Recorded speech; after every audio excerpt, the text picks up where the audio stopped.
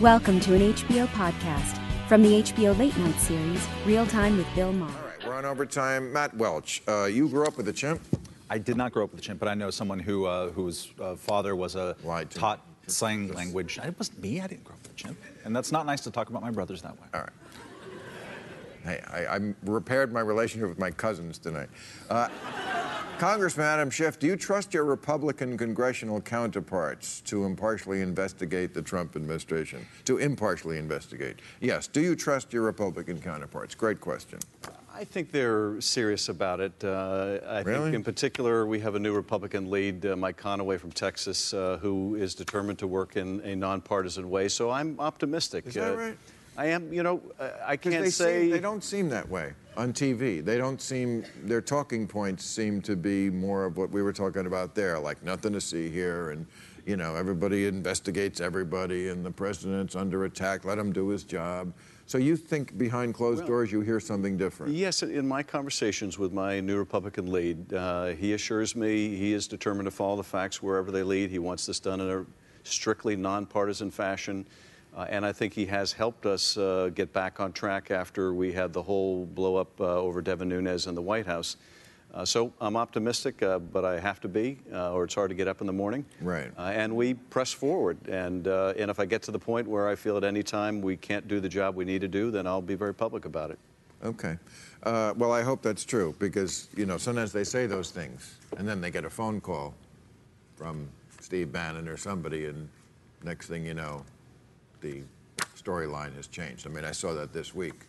Senator Burr sounded pretty good the first day, and then the second day he was like, well, I'm certainly not asking for a special prosecutor. Isn't that where the rubber meets the road, special prosecutor, whether you either want that or you don't? There are now a few Republicans who are coming out in support of a special prosecutor. That has been some real and significant movement. And who are they? McCain? No, there are actually Kaufman, I think, from Colorado, Republican senator. There are some House members that have come out in favor of an independent commission. That's fairly new. All of this is movement, and I think this firing of Comey and all the aftermath, if there was any lack of diligence or seriousness about the investigation in the Bureau before it, and I'm not saying there was, I think they are doubly determined that they're going to follow this trail. They're going to do their jobs because they know we're going to be watching very carefully to make sure there's no interference with their work. Okay. Justin Amash and Walter Jones, two Republicans in the House, who are both pretty strong libertarian leaders, they've signed up for that independent committee. So how many do we need to be a tipping point? I think the number last I saw was 201, the 199 Democrats and 2 Republicans. So you need... The bigger tipping point may come if the president's approval drops below a certain point, because where my colleagues on the other side of the aisle in the House at large are going to find their voice is when they feel this president is dragging them down. And it's no longer going to be politically palatable for them to have anything to do with him. Okay. Does Sean Spicer or any spokesman for the Trump administration have any credibility left?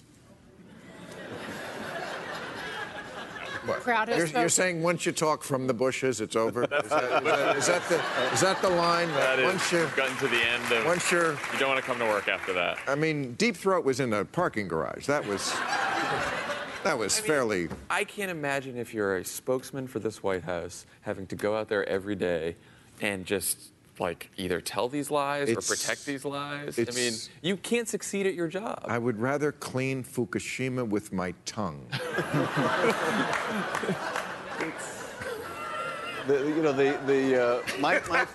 My favorite comment of the week was by Sarah Huckabee Sanders, who, in trying to justify the firing of James Comey, said that he was guilty of atrocities. Atrocities? So he is now Bashar al-Assad. Apparently he must have gassed people within the Bureau to be compared... That's the Trump administration definition of atrocities. Truth-telling, fact-finding, atrocities. Can I ask a question? From the pessimistic proletariat, I tell my friends all the time, I was like, I don't know if anything will come of the investigations. Not that there isn't anything to be found or any retribution to happen should something be found. ever since I was a kid, we projected ourselves as the absolute leader of the free world. We projected ourselves as the strongest country. Like, it was hard for me to accept Russia had anything to do with our election based on the fact as I witnessed Reagan taking down Gorbachev WWE style. And I saw Rocky beat the shit out of the Russians. So for in my mind, after Red October, we had won that and we had moved on. And then we just had to worry about fucking terrorists. So my question really is, you know, to the good men at the table and lady, is this country, can we afford to be perceived as having been gotten or having been weak enough?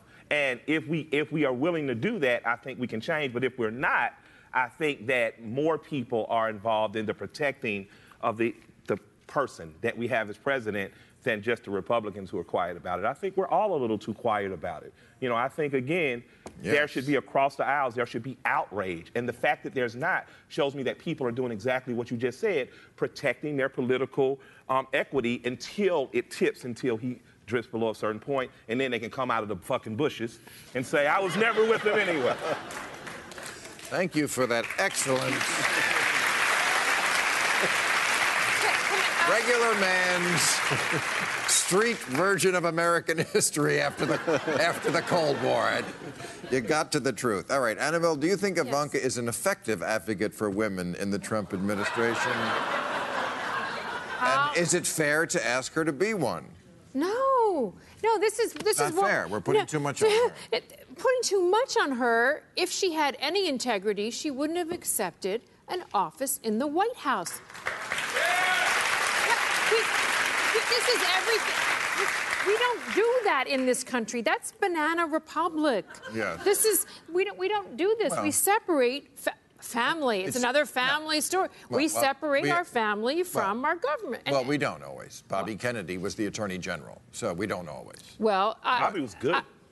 Because you liked him. I liked him too. But I'm just saying, we have to leave that out of it. To not even go back to history, though, I mean, here is a woman who doesn't have any policy experience. This is not her area of expertise. And she only said a few months earlier, I just want to be a daughter. I'm not going to do anything. They're all such liars. This strikes me as in a lot of countries where there's a monarchy, the graft goes through the princelings.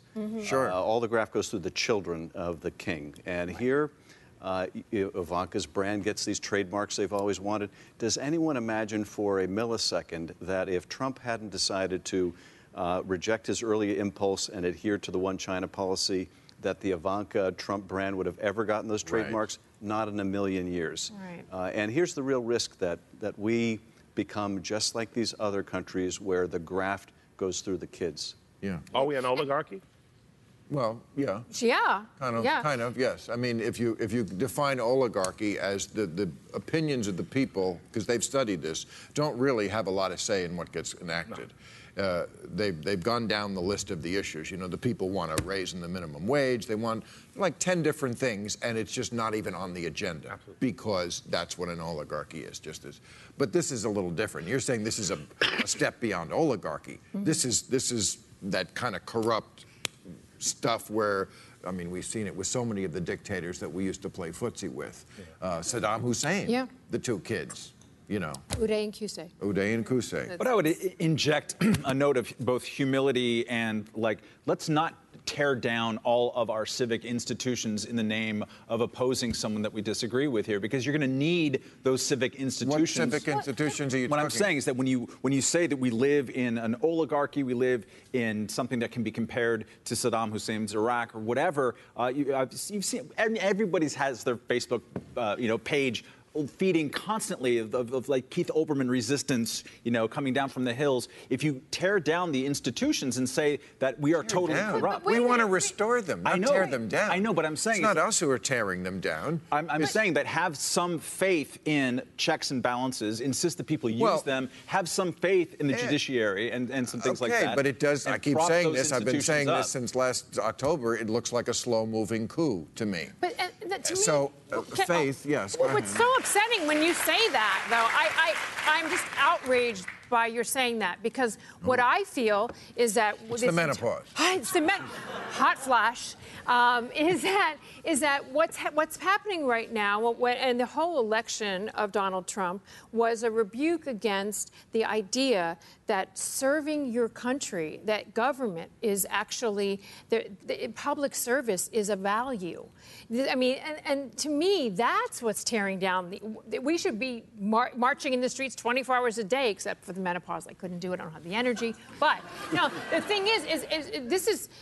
I mean, really, do you think that public service is not a value? That's what motivated people in Michigan? Yes, because this is what I wanted to ask you. You said because every single day, the government right now we're just reacting to these. It seems like it was reacting to tweets, reacting to every crazy thing that's been happening in the Trump administration, and they can't do their job. There are all these unfilled positions, as if there isn't a value to the work that's being done by people in the Energy Department, people in the EPA. People don't know what to do, is what I understand. Not being replaced. The real challenge that we're facing right now is we've had a dysfunctional Congress for a long time.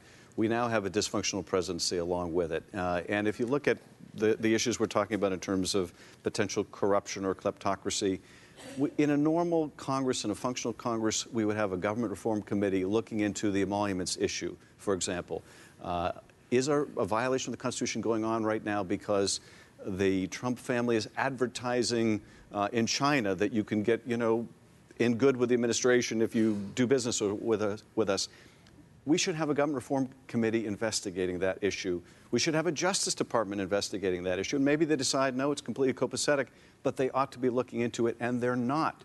Instead, we have private litigants who are doing it. Scandals. So. That's the thing with this man. It's like always being in this swarm of bees. But that committee, you cannot get that committee should do its job, and it's not. How do you get things done every day? It seems like there's something new. Well, what you're doing here actually is very powerful. Exactly. You put a spotlight. What we're doing here is very powerful.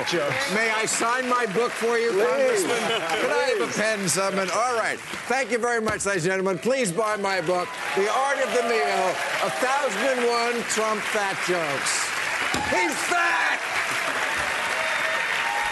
Catch all new episodes of Real Time with Bill Maher every Friday night at 10, or watch him anytime on HBO On Demand. For more information, log on to HBO.com.